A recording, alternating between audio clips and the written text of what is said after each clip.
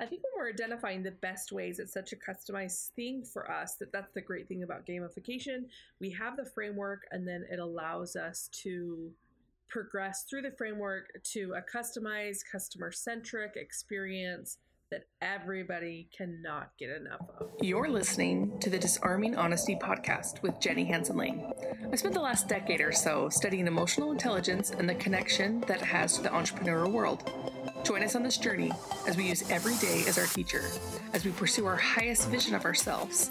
The show is dedicated to vulnerability and mindset as we explore the necessary paradigm shifts it takes to change our lives and pivot into profiting from our passions.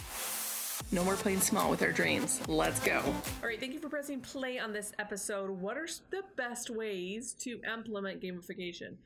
I get asked this not daily, but enough that I wanted to just talk about it for a minute because we're talking about good, better, and best. Now, it is really easy to give out stickers and say, everybody wins, you get a car, you get a car, you get a car. But what are the best ways to implement gamification? We need to really focus on emotional motivation. We need to focus on how are we empowering people to take action, and how are we able to get people to get results.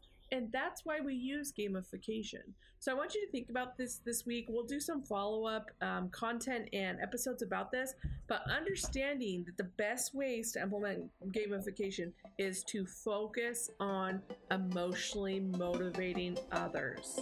Love you guys. Peace out.